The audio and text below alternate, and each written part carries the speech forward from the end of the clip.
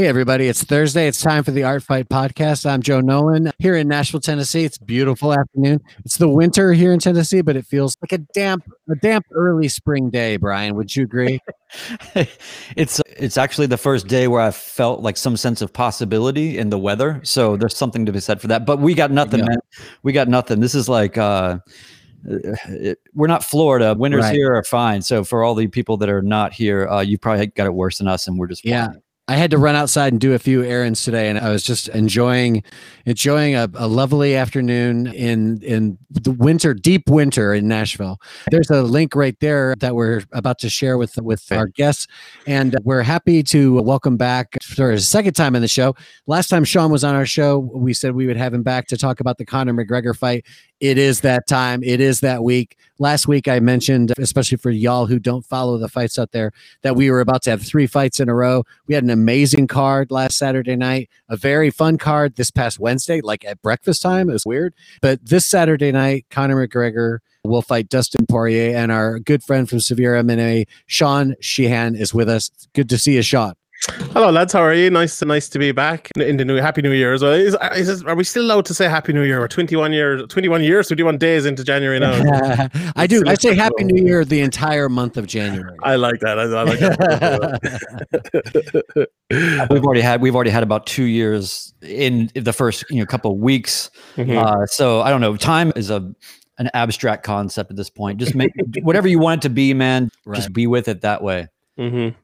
Yeah, it's the best. I think it's the best way to do it. Like the last year has just been utterly crazy in every sort of way. I think obviously with the coronavirus and with everything like that, we're just like in a waiting pattern. It seems at the moment. Like, can this vaccine get going, and can we get back to some sort of like here in Ireland? There's no shops open or anything. Like, you can get food, you can get your groceries and things, but there's no.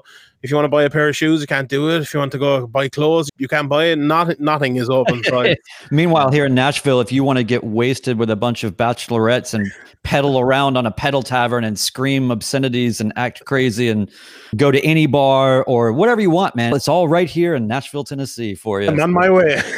I'm on my way. It is quite. You really have to live in an alternate universe, parallel reality at times. But yeah, it's surreal, man. It's surreal times. But I do think about this sometimes, and when you think about what it is for a fighter to go through a camp with, when I get to this, you start to understand Max and his cupcakes or whatever, when we have been in this year-long hiding and training, and everybody's going through and improving what they're doing and improving their craft and all of that, waiting for this kind of reveal or this time where we can step out into it and do the new thing. And I feel like in a way we've been in the worst collective fight camp ever. Yeah, that's exactly what it is, except we put on weight instead of lost weight. That's the only problem. Exactly. Yeah. Well, somebody, is this one of your relatives, Sean? My brother, unfortunately. Okay. He's reminding Sean he doesn't have anything to worry about because he has plenty cans of Harp to get him through the longest winter, the longest pandemic. It's going to be fine. Is Harp your brand?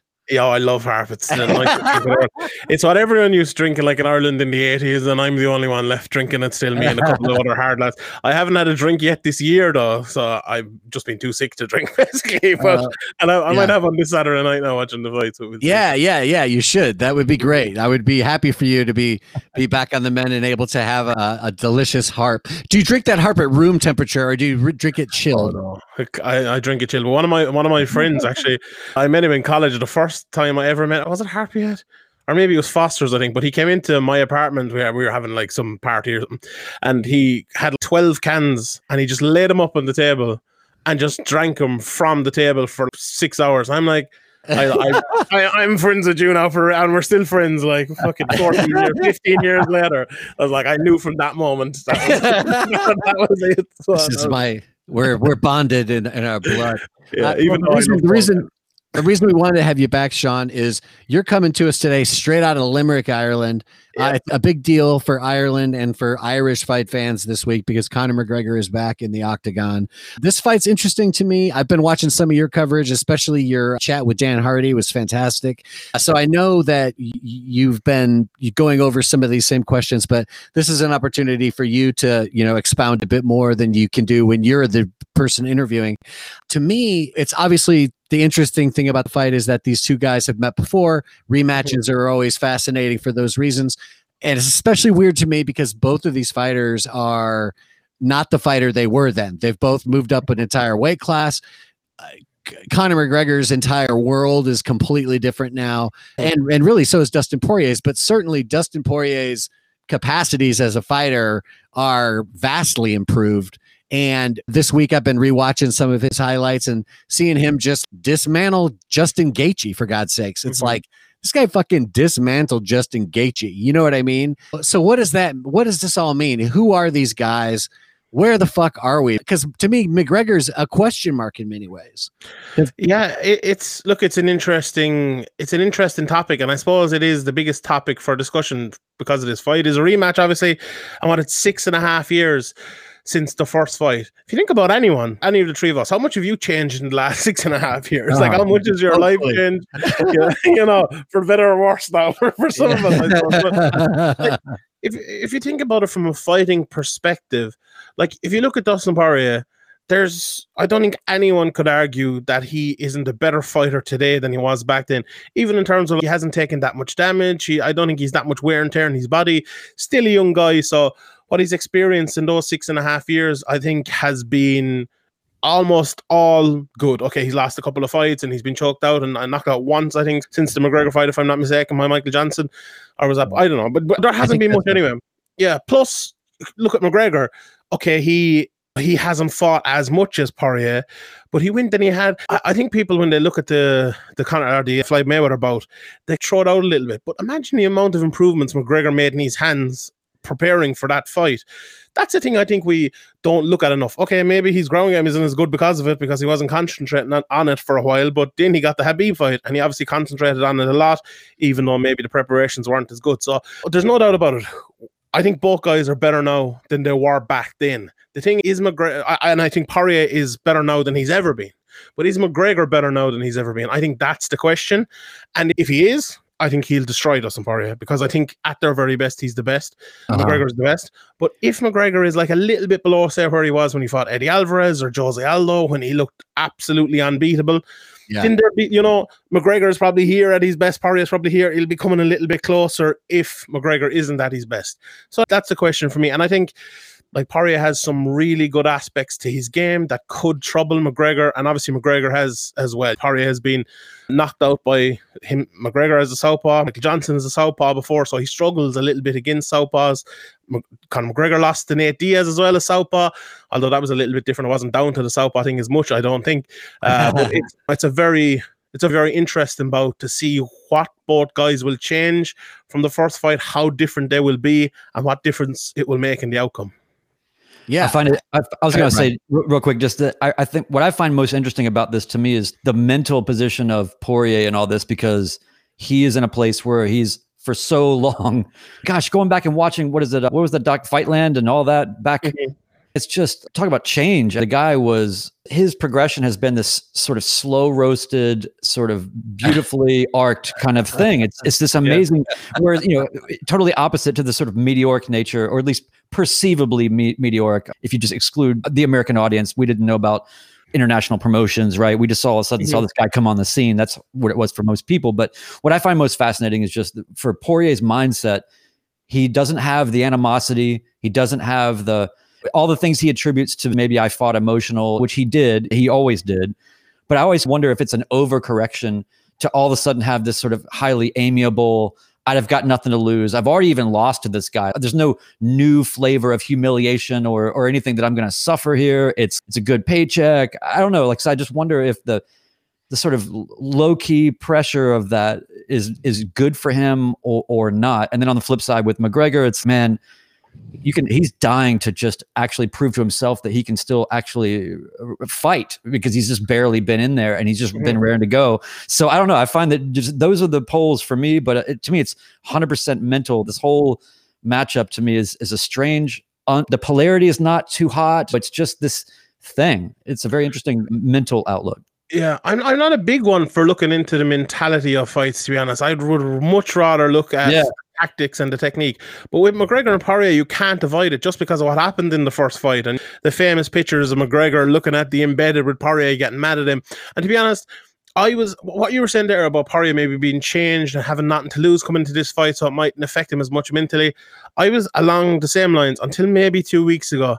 You look around and you see, where's Poirier done any interviews? And he did one, I think, with my boy Hunter Hamastek, and he's done one or two this week as well with the UFC, obviously, having him in the hotel over in Abu Dhabi. But there hasn't been that much, and there hasn't been that much talk from him at all, when, there usually would be, coming into the biggest fight of his career.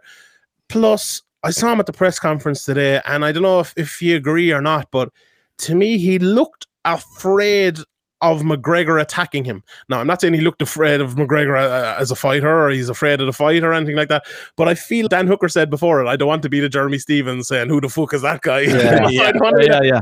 It felt like Poirier didn't want to be that today. It felt, even when McGregor he shook his hand and he was really nice to him. He didn't say one bad word to him. I'm going to knock him out, but what do you expect? But he was extremely cordial, and it still felt like Poirier was like, is this real? Are you going to turn on me? Is this going to happen again? And it went for the whole press conference. So that, to me, and the fact that he has been very quiet and he has said absolutely nothing, I don't know.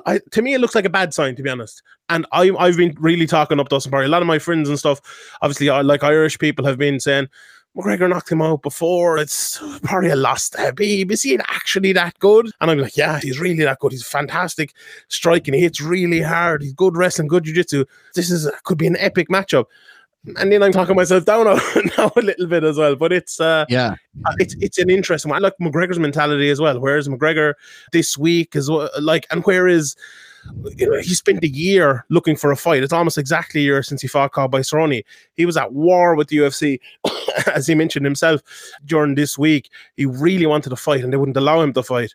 And now he's coming back. So where's he mentally? I think those are questions for both sides. And I think both of these things, especially Dustin's state of mind, can play into the other thing that we've heard a lot about this week. But again, it's one of those things that you have to address this, because if you're going to talk about this fight, you have to talk about the idea that Conor McGregor has the best chance to win this fight in a spectacular fashion, just the way he did the last time. Mm-hmm. If Poirier comes out stiff and afraid, possibly mentally weak and worried, and Conor comes out like he came out against Cerrone, the idea is that he'll be able to do what he did the last time. He'll be able to land his biggest weapons at their freshest, and he'll crumble him and it'll be over. And the other side of that coin is, but what if he doesn't? And what if it's the second round? And now it's the third round. And what happens when Poirier finds that next gear that he definitely has?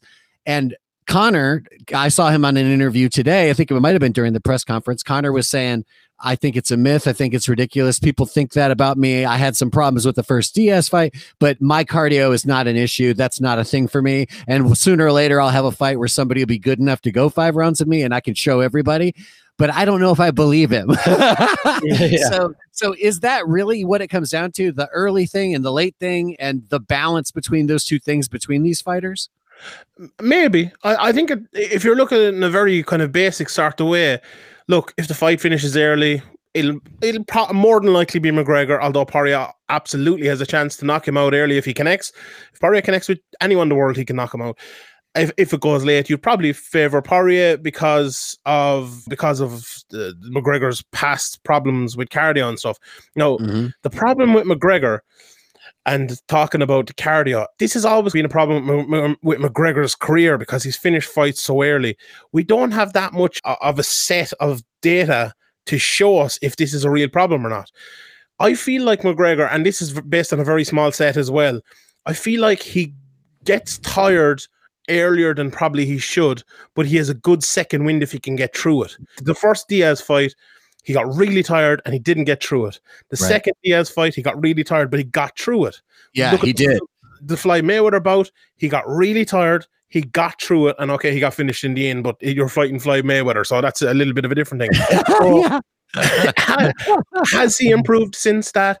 The thing as well with McGregor is the 2 Diaz fights were at 170 pounds. His 2 Habib, and look at the Habib fight as well. That was at 155. He lost the first 2 rounds, and he won the 3rd round against Habib Nurmagomedov, who had dominated him for the first 2 rounds. So if you're being critical about McGregor's cardio, which I think I am, and most people probably are, and look at it as a negative point, you also have to look at things like that. Him winning the 3rd round against Habib as a positive point. Okay, he went on and he lost the 4th round. So it's an interesting one. With McGregor, everything is blown up. He's the best striker in the world. He has the worst ground game in the world. He has terrible, he's awful cardio. There's nothing like, maybe someone can outbox him, maybe not. Yeah. Maybe he can out cardio someone, maybe not. To me, I think his cardio has probably improved over the last few years, and it will hold up a little bit better. I also think his ground game isn't as bad as people say, and he's takedown defense as well.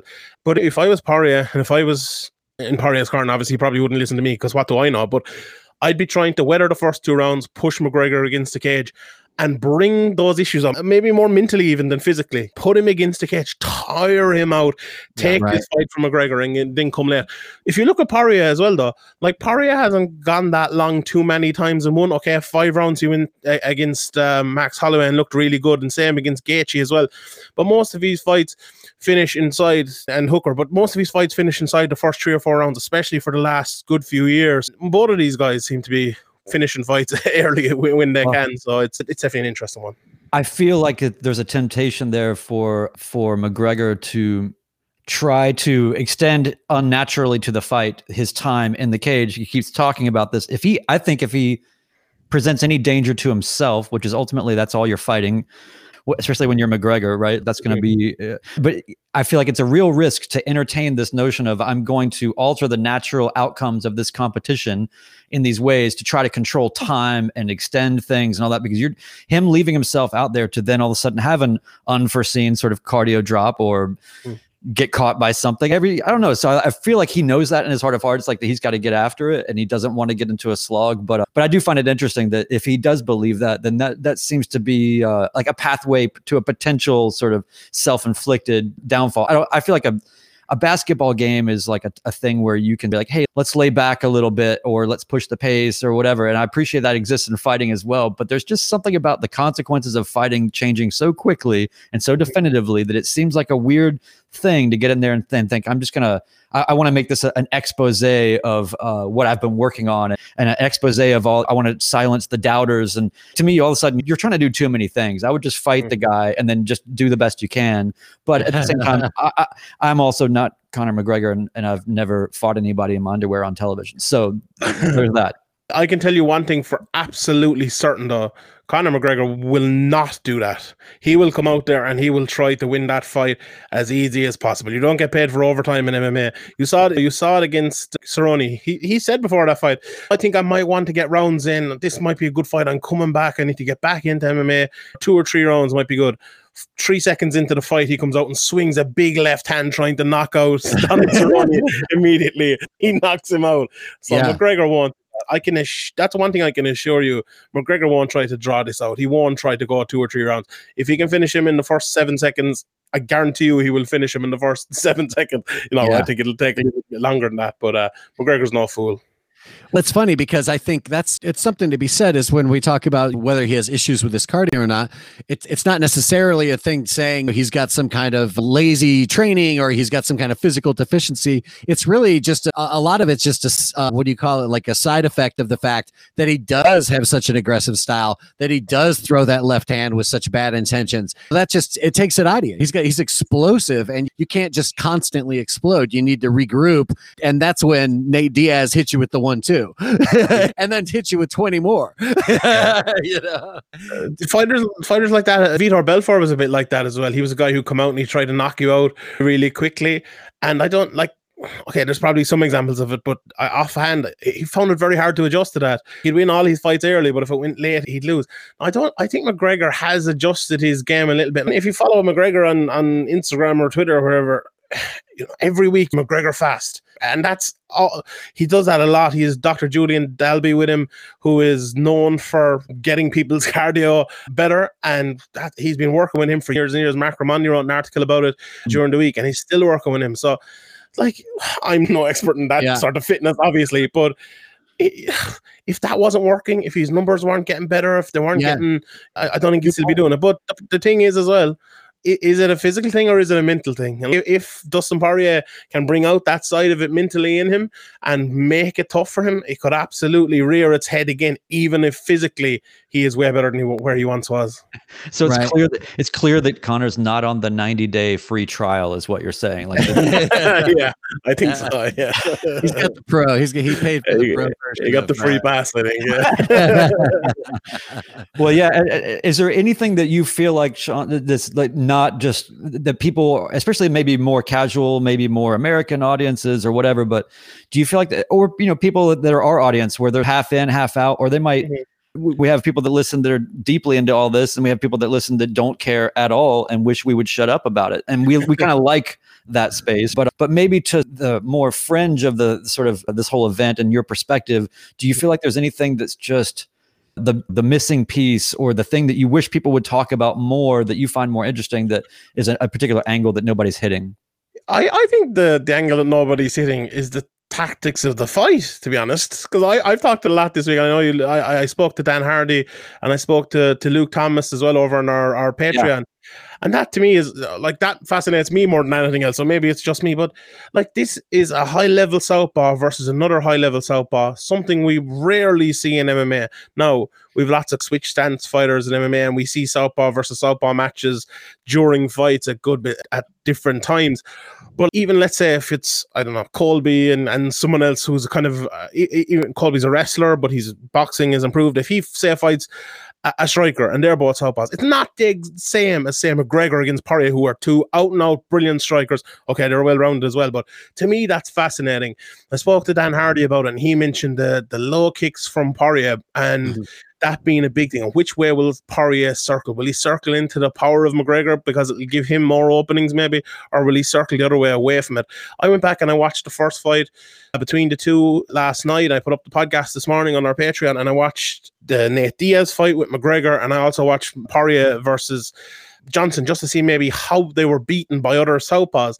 And I think it's interesting. It was different ways about it. Like Poirier, to me, Poirier, analysing him over the last while, not for southpaws, but for just orthodox fighters, his jab has been really good. His ability to pop into the pocket and land big power and not get hit as much. Now, he gets hit fairly often, but because he throws fairly often, he usually hits harder.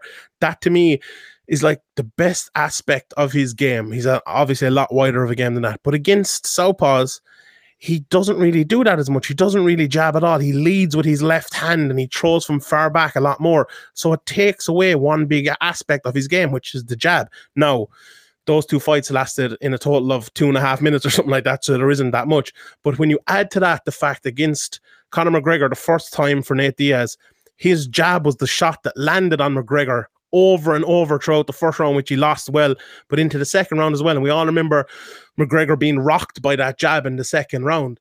Will Poirier look at that and say, I need to throw the jab more against McGregor?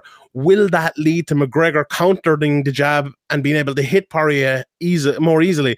McGregor's right hook, I think, is a very useful weapon against the southpaws. And I also think, one last point, maybe the technique and stuff, I think McGregor might come with a lot more of a kick-heavy game. In the first fight, he threw a lot of spinning kicks, a lot of high kicks as well. And I think, to go back maybe a little bit to the cardio issue, he didn't do that at 170. He threw low kicks at 170 in the second fight against Nate Diaz, but I think he didn't throw many kicks because of the worries about the cardio. Just think about it, throwing a big wheel kick, it's going to take more out of you. Even coming back down to fight Eddie Alvarez only a few months after Nate Diaz fight at 170, I still think he had those worries. If the worries about the cardio are gone, I think he might throw more kicks, and that might lead to more openings against Poirier. So those are me to look a few. The jab of Poirier, key aspect. The kicks of McGregor, I think, a key aspect. The right hook of McGregor, I think, as well. And the leg kicks. Who can win that leg kicking battle could be a key aspect if this goes 7-8 minutes, maybe into the third round or something like that. Man, I appreciate your enthusiasm. You got me so stoked. I'm stoked for this fight anyway, but now I'm just like, who's going to win the leg kick battle? I don't know if I'm going to make it till Saturday. Sean, I can't tell you how much I'm so glad you're able to make it this week and to spend some time with us. If people want to find your work, where's the best place for them to look? They can find me on Twitter at Sean Sheehan BA, as you see down there in the corner. And well done, Brian. 2 good places this week. You can find lots of free stuff. An interview with Dan Hardy up on Severe MMA. And if you just search Severe MMA on YouTube, you'll find it there. A great interview, everybody. Go listen to that. Yeah. Thanks very much. And we also asked loads of Irish MMA fighters and a few comedians and things as well who they think will win the fight. So that video is up there. And also there's loads of stuff on Patreon. So it's if you go to severemma.com/Patreon, you'll find them there. Interviewed Luke Thomas, interviewed Ariel Hilwani. I have an interview coming tomorrow with Robbie Fox, who's over there, who's a really funny guy from Barstool Sports. Another couple of interviews coming up. We have a betting show coming up as well on Friday. So and there's 3 or 4 other podcasts as well up there this week. So this is probably the best week. I think it costs a $5. So the price of a pint, you have to stay in. You can't drink any pints. So pint of harp, exactly. So you can buy me the pint of harp this month. Buy Sean a pint of harp. Sean, one last thing before you go. I want you to give me a pick: Hooker versus Nashville's own Michael Chandler. I think Chandler will win by decision. I think he'll take him down a couple of times, wear him out, and win by decision. Michael Chandler is going to see you at the top, and he's going to be hanging onto a pint of harp for you. And we're going to get you back on the show soon, Sean. Have a great fight night, and thanks again for being here with us. No bother, lads. Thanks. Anytime. Happy New Year for another 9 days. All right. Lovely. Awesome. Thanks very much, lads. Bye. See you, brother. All right, Joe. Yeah, that was so fun. Oh, man, I'm so stoked. Our friend Sean has been a little bit sick recently, and I'm so glad he was able to be on the show with us. Soon, we'll be joined by another MMA journalist. Ben Kiley will be with us. So we're waiting for Ben to come on. And in the meantime, Brian, what are your thoughts about the fight that we didn't say anything about yet? Or about Michael Chandler? We can talk about that if you'd like. I think right now, Michael Chandler is so glad that he went through the whole exercise that he did already. He's such a well-trained, routine-oriented fighter. So for him to have already had dress rehearsal through the whole thing, as you saw in the embedded that they did, I was like, man, this is huge. I would hate to be coming into it through the extra prism of Abu Dhabi. That's not an easy way to walk in. You know what I mean? So I feel good. I feel good for his preparation, and that's really what it's about, I think, for him. Oh, look, we got a guest number 2. This is awesome. Are you ready? You ready, Ben? Look at this. Bam. Yeah. Perfect. Hello, hey, Ben, what's going on, man? Yeah. So everybody, nice to meet you, man. Go on. Nice to meet you. I'm really happy to be on the podcast. Thanks for having me on. Of course. Yeah, we're stoked to have you on. We basically were planning to have 3 different journalists on today. Our good friend, who we've had many shows with, thank God, Chuck Mendenhall, isn't able to do it with us today, but we're glad you're able to join us. Ben, you've got the Hindsight MMA podcast. Am I saying that right? Hind Fight MMA podcast. Hind Fight. Oh God, I knew I was going to fuck it up. That's a better name. Hind Fight is better. That was hilarious though. Then you would have you couldn't talk about the preview of any fight. You could only talk about what's happened. Yeah. You could only do podcasts after the fight. That's what we do though. We look at old fights. We don't do previews. Oh, that's cool. So tell us a bit more about the podcast. Just let our listeners know about it. Yeah, sure. Season 2 actually just dropped today, so you can find that on Spotify and Libsyn. Myself and a stand-up comedian who's from Carlow in Ireland, but he's based over in Austin, Texas. We go back and we look at some ridiculous fights from the past. So, for example, today we put up a podcast about Andrei Arlovsky's pro debut. This one? No, not really. Okay, right. Back in 1999, he made his pro debut on M1 Global against a guy called Vyacheslav Datsik. And he was doing really well. He came in as this big hyped up prospect from the world of Sambo. And the other guy was this crazy is the wrong word to use, but like a Muay Thai boxer with a wild style. and Arlovsky was controlling the fight, and he ended up getting knocked out with a big haymaker, and Arlovsky ended up being the UFC heavyweight champion. The other guy ended up criminally insane, and he had paranoid schizophrenia, and he thought he was the son of the pagan god Perun, and did all sorts of crazy stuff. Yeah. I think I saw you posting about that earlier today. Yeah, we just dropped it, so I was posting about it a lot. Yeah, I think I saw it on Twitter. That's hilarious. Yeah, it's really interesting. We're talking about the fact that one of the big storylines about this fight is the fact that when these fighters are so young, you don't really have a sense of what's going to happen, where they're going to go.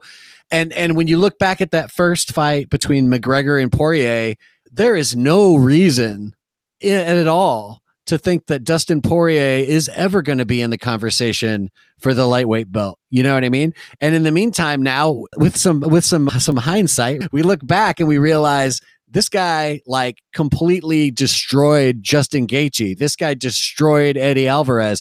He's done shit that you never ever would have predicted from seeing him fight at 145. When was it? 2015? Is that when that fight happened?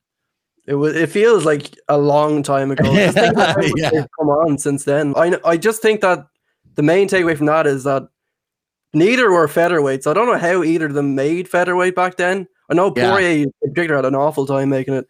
And just to see, you see certain fighters move up and they don't make it, but Poirier really made the most of it. And McGregor did too, but I guess Poirier went through that long list of absolute killers, whereas McGregor had, like, he kind of got thrust straight into that title shot. In a way, Poirier is more proven at lightweight. He's been through the wars, as you said, beat Justin Gaethje, beat Eddie Alvarez, beat all these former champs, beat Max Holloway, beat Dan Hooker. Like, he's been through them all. It's almost the point, if he wins and he becomes a champion, who's he going to defend it against? Like, there's not many people left. That's a great point. If he wins, people are going to have this massive snap realization that this has been happening the whole time. You know what I mean? Yeah. It's going to be a shuddering, like we were talking about. It's just been such a weird, slow burn for him over such a long arc. I love it though when this happens for a fighter and it doesn't feel desperate in the way that maybe it did for some, where it's like for Rashad or somebody where you're like, wow, you can see this thing fading quick. They've got to capitalize on this shot. This is gonna be it for them. It doesn't feel like that at all, which is astounding on its own.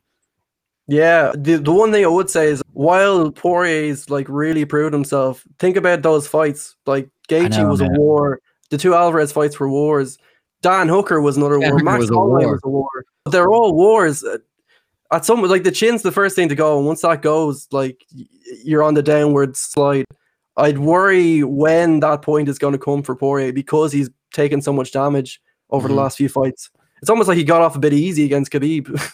Yeah. That's really interesting. Earlier today, I was rewatching those highlights from that Hooker fight, and I think it was Dominic Cruz. I don't remember who it was, but it got to the end of a certain round, and they're both just covered in blood and sweat. And he's, that was a fantastic round if you don't care for defense. And it was just, they were just slugging it out. And that's one of the things too. That's Brian was mentioning, how Poirier, on some level, even though an emotional, angry aggression has cost him in the past, it's also at the center of the fighter that he is, it seems, in a way.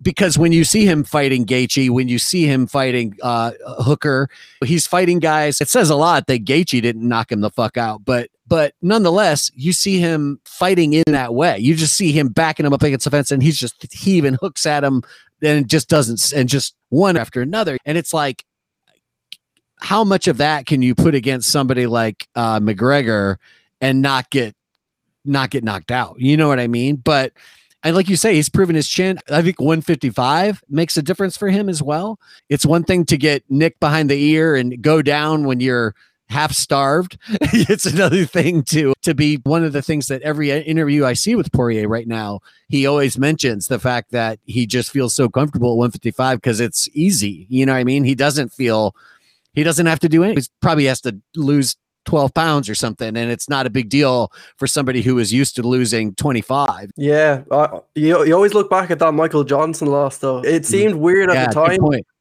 but it still happened. That was lightweight, he was on this run, and we were talking about a title shot back then. Good point. Then then he got cracked with that massive shot from Johnson, got the Khabib fight as well. And then that's when he had to really go back down the ladder and climb up and fight all these absolute killers again. And I suppose it was from that loss. I think he's a better fighter because of that loss, but it just shows that he can get caught, and he get caught at lightweight as well. How do you just go, okay, I'm just going to circle really fast for 2 rounds? Like it just seems like you're not going to live trying to be on the outside, I don't think, and trying to like, everybody's trying to contain what this force is. And either you have to just get completely absurdly away from it, or go at it so directly that it's nullified. But there's all this middle ground, I think, that people play in, at least from my sort of ignorant observation. It seems like get in or get the F out, but all this kind of, I'm going to try to lead the dance, or I don't see how that works out for Poirier. But one of the things I like, when you talk about what kind of chin he's got, or when we say chin, we mean like how much cerebral fascia is still connected to anything. So but especially somebody that doesn't understand fighting or has not watched a lot of fights, the sort of highlight for McGregor beating years ago, it's strangely like unremarkable for a McGregor highlight. Like visually, it's sort of like, wait, it's like a top of the head, like I don't know, like it wasn't like this sort of, it wasn't Overeem getting his chin sent into the rafters or anything. It wasn't anything like that. So I find that interesting in the sense that it's almost like there's not been a visual poetry assigned to this matchup yet, because it just was like this kind of hit and miss. But I wonder if ultimately my questions are like, what are your thoughts on Poirier? Is he going to be able to just not strategize himself to death and be who he is? Or is he going to try to employ something that is so outside of his realm to try to survive this anomaly of McGregor in the first couple of rounds, that it actually is either wildly effective, some weird, it just seems like he's got to do his thing and that's all he can do, but it doesn't seem like a good matchup ultimately. I know what you mean. Like, I think that while he has to do his thing, I think he needs to be tactically sound as well. You don't want to mess with McGregor. You don't want to get into a firefight in the first 2 rounds. Yeah. Because like we saw in the first fight what happened in the first round there, and we seen him against Aldo, all these other fighters. Yeah. He's at his best in those first like 10 minutes. And there's also these huge question marks over McGregor's cardio after that. Like we've seen in like certain fights, like the Diaz fights, where he like, especially the first Diaz fight when he got knocked down and then choked out. And then the second fight, we saw him like when Diaz came back towards the middle point of the fight, and he did come back again. There's still these little doubts. And the Mayweather fight again, the cardio came into play there like in a big way. I know it's a different sport, different timing, everything, but it doesn't feel like we've got answers to that question over his cardio yet. Because in the Cerrone fight was so short. Cerrone, I've never seen a fight like that where someone of Cerrone's stature just didn't land anything and just got shouldered in the face for a while until it does feel like people just shrink really quickly mentally, and it just is something that nobody thinks is going to happen to them, and then it's happening, and then they can't believe it's happening, and then it's over, and it's this strange sort of meltdown that you've seen a lot of different people have against him. One of the things that I was like fascinated by too was McGregor being so interested in, like, he's actually let down that his fight is not going to be in an empty arena because he was so pining for the acoustics of his punches ringing out in this empty arena. He really wanted, and I really appreciated that because it gives you a sense of what a sort of observational artist that he really is with what he's doing. He's thinking about the performance. He's thinking about the sensory aspects of it. Like, he's not just thinking about what am I going to do to win. He's really decorating the whole house of the experience. It's really fascinating. What do you have any like insights or thoughts on that part of it? I guess there's going to be some crowd there now, so he doesn't get to quite do that. But in terms of just how does it relate in terms of McGregor being such a sort of this kind of omniforce, right? He's just working on so many levels at once, whereas Poirier is perhaps maybe a little bit more linear in his pursuits. Yeah, I think that's a great point. I think that like having been in the same room as McGregor and being at press conferences, been at media days with him, he really thinks about everything all the time. When he's just sitting there, he's not just sitting there. When he's at a press conference, he's not just at a press conference. He's planning ahead. He's not vaping like Joe right now. Joe, are you vaping? What are you doing over there? Yes, I'm vaping. God, I think it's I'm vaping. I'm thinking about my audience while I vape. Oh, okay. I was gonna say you look like you're nursing good times. Anyway, sorry, Ben. I'm sorry, man. But No you were worries, saying a brief fake interlude is always welcome. He's always thinking about everything, McGregor. He's like, he's so, he's in the moment and he's in the next moment and he's in the last moment. He's in every moment. Whereas I feel like Poirier, sometimes in the big moments, he does freeze up and he doesn't perform to his best. Like the Johnson fight, the first McGregor fight, the Khabib fight, arguably, although who can beat Khabib? Yeah. But again, like, that's the real question about Poirier, is that we've seen him come through these wars, but a McGregor fight is a bit different. It's next level up in terms of a big spectacle, a big showcase. And that's the big one. Khabib's the big one, and he failed that test. Can he pass the second McGregor test? That's what we're going to get the answer to on Saturday. Yeah, I think that's interesting. And I'm hoping that sort of am I good, Brian? Yep.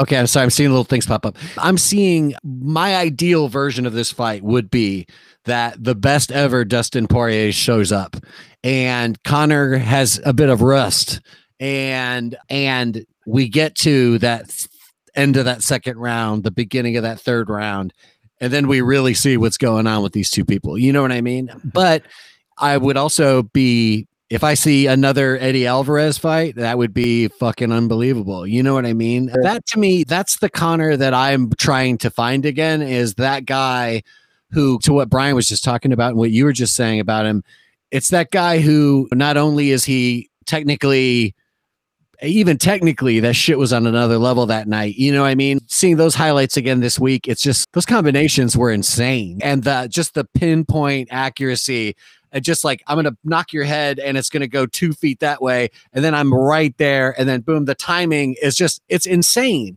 And it's on the biggest stage possible. And he makes it look fucking easy and beautiful. Unbelievable what he's been able to do. And I haven't seen Poirier be able to do something like that. I don't know if Poirier can do that because it's just not it's not really his thing. There's a bit of an Ali Frazier thing happening here with these two to some degree. I think Poirier's got a lot of technical skill of his own, but the packaging is more meat and potatoes compared to what Conor does in terms of this flowing sort of artistry that he brings to his game, which of course I love. That's the best thing. And to see him bring all of those tools and then also bring that composure, that would be incredible. And it'd especially be incredible after all this time away, because again, that Cerrone fight, what is that? There wasn't much to it. You know what I mean? So it's hard to gauge.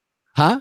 I was just saying, easy for us to say, right? Yeah, exactly. Because you could argue that was everything to it. That's why I was only in there for 37 seconds. You know what I mean? Yeah. Or whatever it was. It is one of those things where you really... By the way, really quick, I just wanted to say this. I looked it up. The first Poirier fight was in 2014. So it's 6-7 years ago. It'll be 7 years in September. With a long road ahead of even before that as well, like well documented. Yeah. So for you, Joe, let's just say you're fighting Conor McGregor. All right. Best of luck. You better watch out. Like, I've always thought about this, right? I don't know if you remember this, Joe, but I was talking about like how I think every football team, every American football team should have one person that has virtually no football experience whatsoever that they put only in the game when they need a kickoff return for a touchdown to win the game in the Super Bowl. Like that's the only time you would ever do that, because the person will be on such fight or flight. I'm going to die. Like their hamstrings will just be flying off. You know what I mean? Like the same kind of stuff that like moms will lift a car to save a baby stuff. Like you just save it right till like, I'm not putting you in, you don't practice, you don't play. I'm just the only time you're ever going to go in is a Super Bowl last second to run a kickoff back all the way. So I think of it the same way with, okay, Joe, you are subbing for Poirier last minute. Okay. The Magic Commission granted you. We deleted all the evidence of you vaping on the internet. Rocky Balboa style. They're giving me the American dream all of a sudden. And then, yeah, so then Conor so you're McGregor there. on Thanksgiving Day.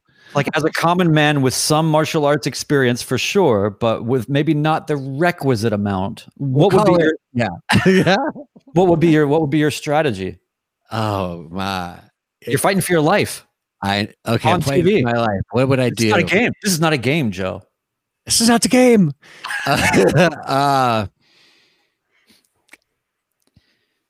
Man. You got to visualize first. That's know. important. That's good. That's good. You're I'm gonna visualizing. visualize. I'm gonna do some primal movement. Get Ido Portal in. I'm gonna be doing some Ido Portal. I'm gonna be doing like some lizard crawls. I'm gonna like punch out a candle. That was my favorite Conor McGregor, by the way. I loved like weird mystic Mac Conor McGregor with Ido Portal. That shit was gold. It was great because everyone just thought it was a joke initially, and then he goes and beats Aldo in 13 seconds, and everyone's going like, "Whoa, maybe there's something to this moving like a snake."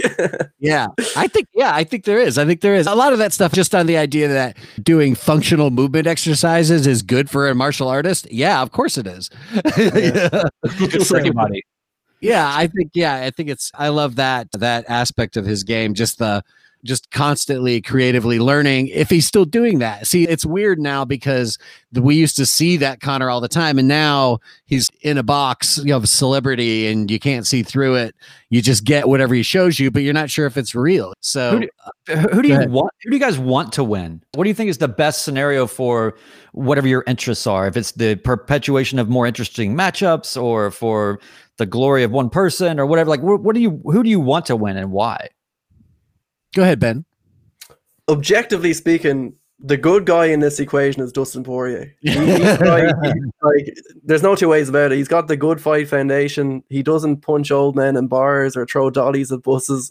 Yeah. He's the good guy. Would like to see him get that McGregor rub. I think that would be amazing. Like he's humble. You saw it at the press conference. Like he was almost uncomfortable up there, but at the same time, he feels like.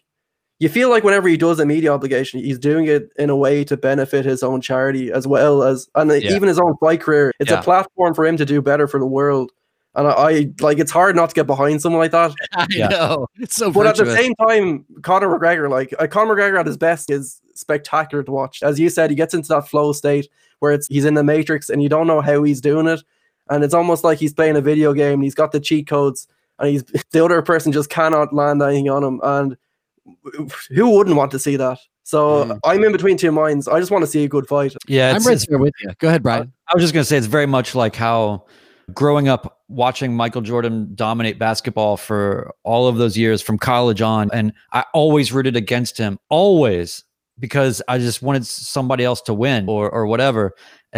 But it's been great now retroactively to go back and watch, to be able to appreciate all that without the sort of feeling of I'm on a side here, or I just want how people feel about Tom Brady or these certain perennial winners. They just get to a point where it's like, I don't care. I just want whoever's fighting them to just win. But I do appreciate like and by the way, Conor helps people too. I don't know if it's court issued or not, but I'm just saying he's got foundations, he's got things, he's matching offers, he's got the PR thing going too. So, but it is hard to root against the guy that's purely altruistically just like turning the corner on his career and really getting into that phase of life where you realize I'm in a place to do something, give back, all that. It's hard not to root for Poirier.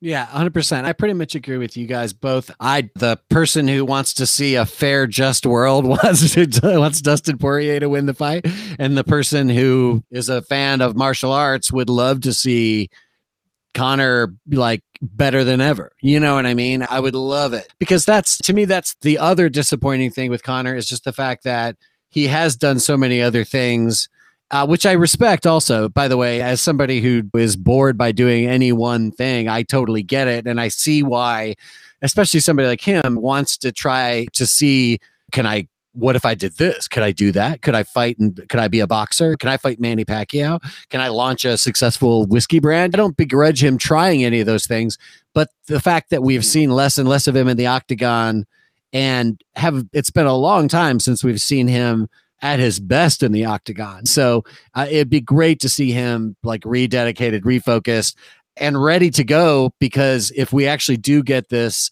sort of tournament, however they actually define that, for anybody who doesn't follow the fights or is not hasn't been tuned in every day all week this week, they're basically the lightweight division is getting ready to prime up to fill an empty slot in the championship seats. This fight and the fight below it, Dan Hooker and Michael Chandler, this is all pointing in that direction. So what about Dan Hooker and Michael Chandler? Do you have any thoughts about that fight? Michael Chandler lives here in Nashville now, so he's our local MMA connection, and it's been really exciting to see him get into the UFC. Big fan of Michael Chandler. Again, one of the good guys. He's a good dude, but it's a real tough one for him because Dan Hooker is so proven in the UFC. And while Chandler has fought Alvarez and Benson Henderson more recently, Benson Henderson was on a downward slide. Alvarez was arguably before he reached his peak. The UFC is on a different level, I think, especially now. So I don't know. I keep getting reminded division too. That division's like one of the fucking fiery divisions. That's the thing. Like I just keep getting visions back of Eddie Alvarez's debut when they threw him in against Cerrone. I mean, like, it was a bit too much too soon. But I don't know. I don't know. I think that I've got a feeling about Chandler. I think he's in a good place right now. And that win over Henderson gave him a lot of confidence. And even you saw how comfortable he was up there at the press conference today. It feels like it's prime for him to get the win and to announce himself. And if he gets a win against someone like Hooker, I think you're talking title shot next. I think one of the things that's interesting is I think with Hooker, Hooker is incredibly technical. And I think that somebody like Chandler Hooker is very technical. Hooker is also very tall and very lean, long-limbed. Chandler is comparatively short and stout and is technical in his own ways, but is really one of these fighters who aggressively charges forward and takes you apart. And so there's a part of me that thinks that Chandler's used to being the guy who's looking up at the other guy. You know what I mean? Chandler knows how to deal with that. And I don't know if Hooker's style can necessarily handle a bull charging at him. You know what I mean? And I think there's a hesitating thing to what Hooker does. And it's almost like Hooker would need to deploy those weapons first to keep Michael Chandler at bay. And I almost think he's much more interested in countering. And you can't counter Michael Chandler because now he's on your chest and you're eating his fucking fist. You know what I mean? Does that make sense? Am I making any good analysis there? Sounds good to me. I will say though, like, never underestimate the power of City Kickboxing. Those guys are doing some very interesting stuff, and I would be shocked if they don't have an amazing game plan for Michael Chandler. That seems like the exact type of fighter they would prepare for. Yeah, that's a great. Yeah, I was going to say that's a fantastic point because that's really there's actually, because it's so late for him, not late, but later obviously in his career to get to the UFC and debut like this in this under these circumstances and everything. Pretty wild, but it really is this. It's easy to miss that this actually is a bit of a modernity in coaching and philosophy versus there's a little bit of a tortoise and the hare thing going on, or something past versus future thing going on because of what you're talking about in terms of City Kickboxing. And there's just strange, weird shit happening where you're seeing evolution of normally tried and true methodologies that are starting to get upended or disrupted or canceled out entirely. And it's because of this new vocabulary. And so we're going to find out whether Chandler is sort of existing on the sort of train that he's been on and evolving in a sort of normal way, or if he's got like maybe some really new theoretical sort of or philosophical or tactical wrinkles that are because he's finally arrived at this stage and he's feeling like he can really unleash that in whatever way. I don't know. I feel like he's probably in a way fighting more to win now more than he probably has in a long time. I would imagine for him, a lot of fights have been fighting not to lose because he's been, let's just say, fighting lesser competition or whatever. The stakes are not as high. Now they are. We've seen him lose against lesser fighters than Dan Hooker. Remember the Will Brooks fights? Like, yeah. Him. Yeah, for sure. That too, though, where like when I grew up playing soccer, we were the worst team every year for this. Like, I played on the city team, and we were awful. We would finish like 1-15 every year, and so we would get on these bus rides, go 3 hours to play whatever team. They would just mop the floor with us, and then it was like routine. I did this for years. Just got murdered in soccer for every game every season.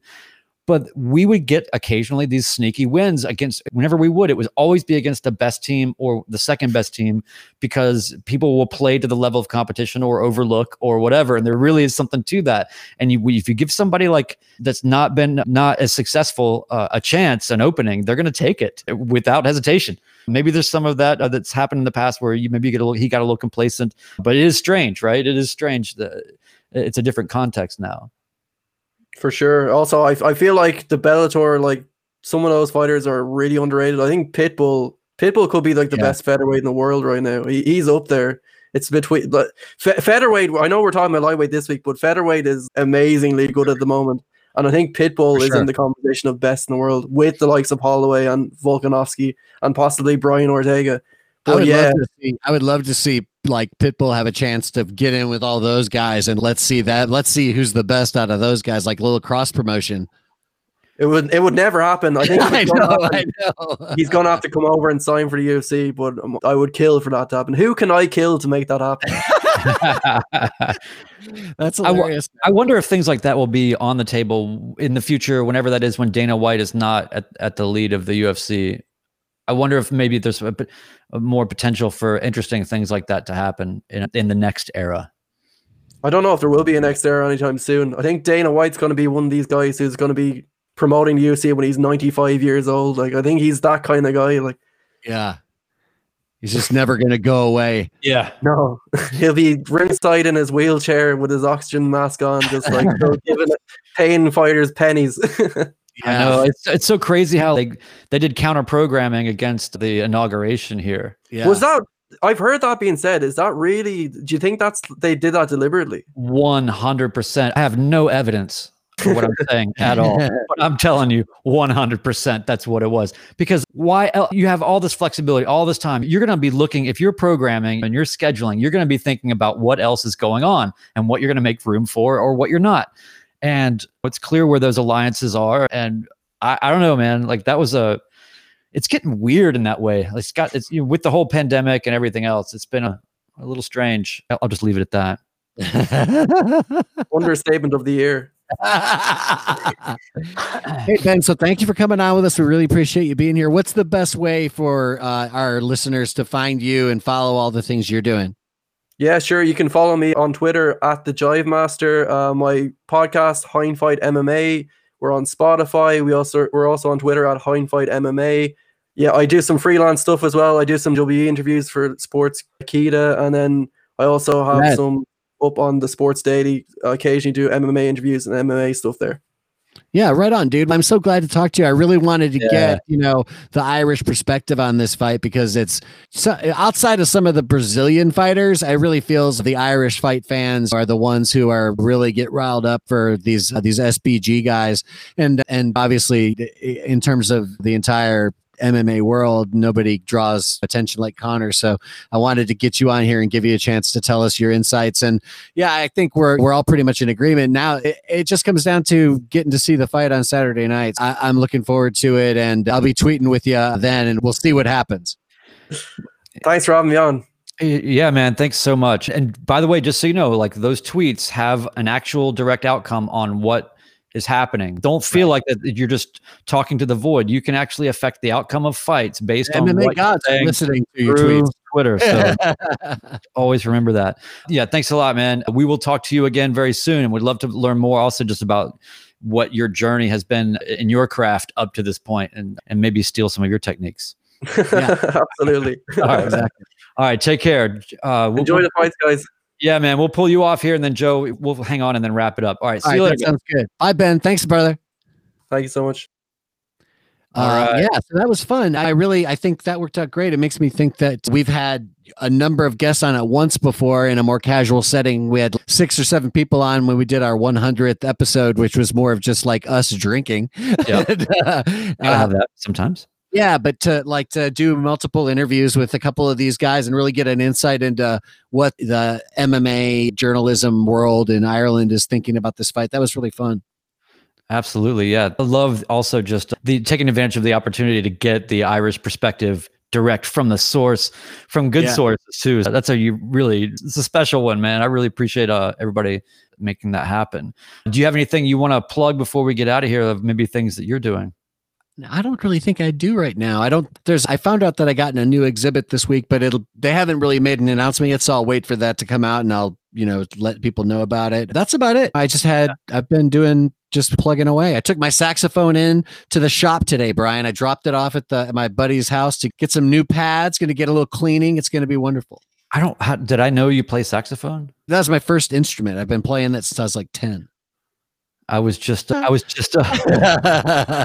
you don't even need a saxophone. No, I was just revisiting the Coltrane changes today, and Vox Media makes these great sort of pieces on different music tidbits that are really interesting to music nerds that typically don't get explained out to people that are not total music nerds, but they have a little, like they did one on how gated reverb sort of accidentally happened in the 80s and became the staple of 80s drum sounds, or a lot of sounds. And then they just did one where it was all about they have one that's all about the giant steps and the Coltrane changes and the circle of fifths and all that. And for somebody that, yeah, just what I love is that they've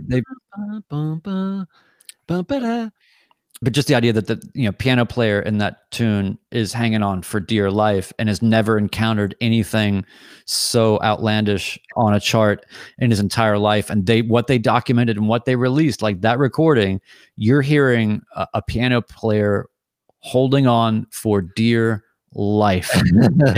go back and listen to Giant Steps and just pay attention to the piano solo. It's because the tempo is so fast and the keys are changing so fast, and the method of that piece is, it's probably trying to do algebra while you're on DMT or something. Like you're dealing with different constructs all happening at the same time. Yeah, that album's incredible.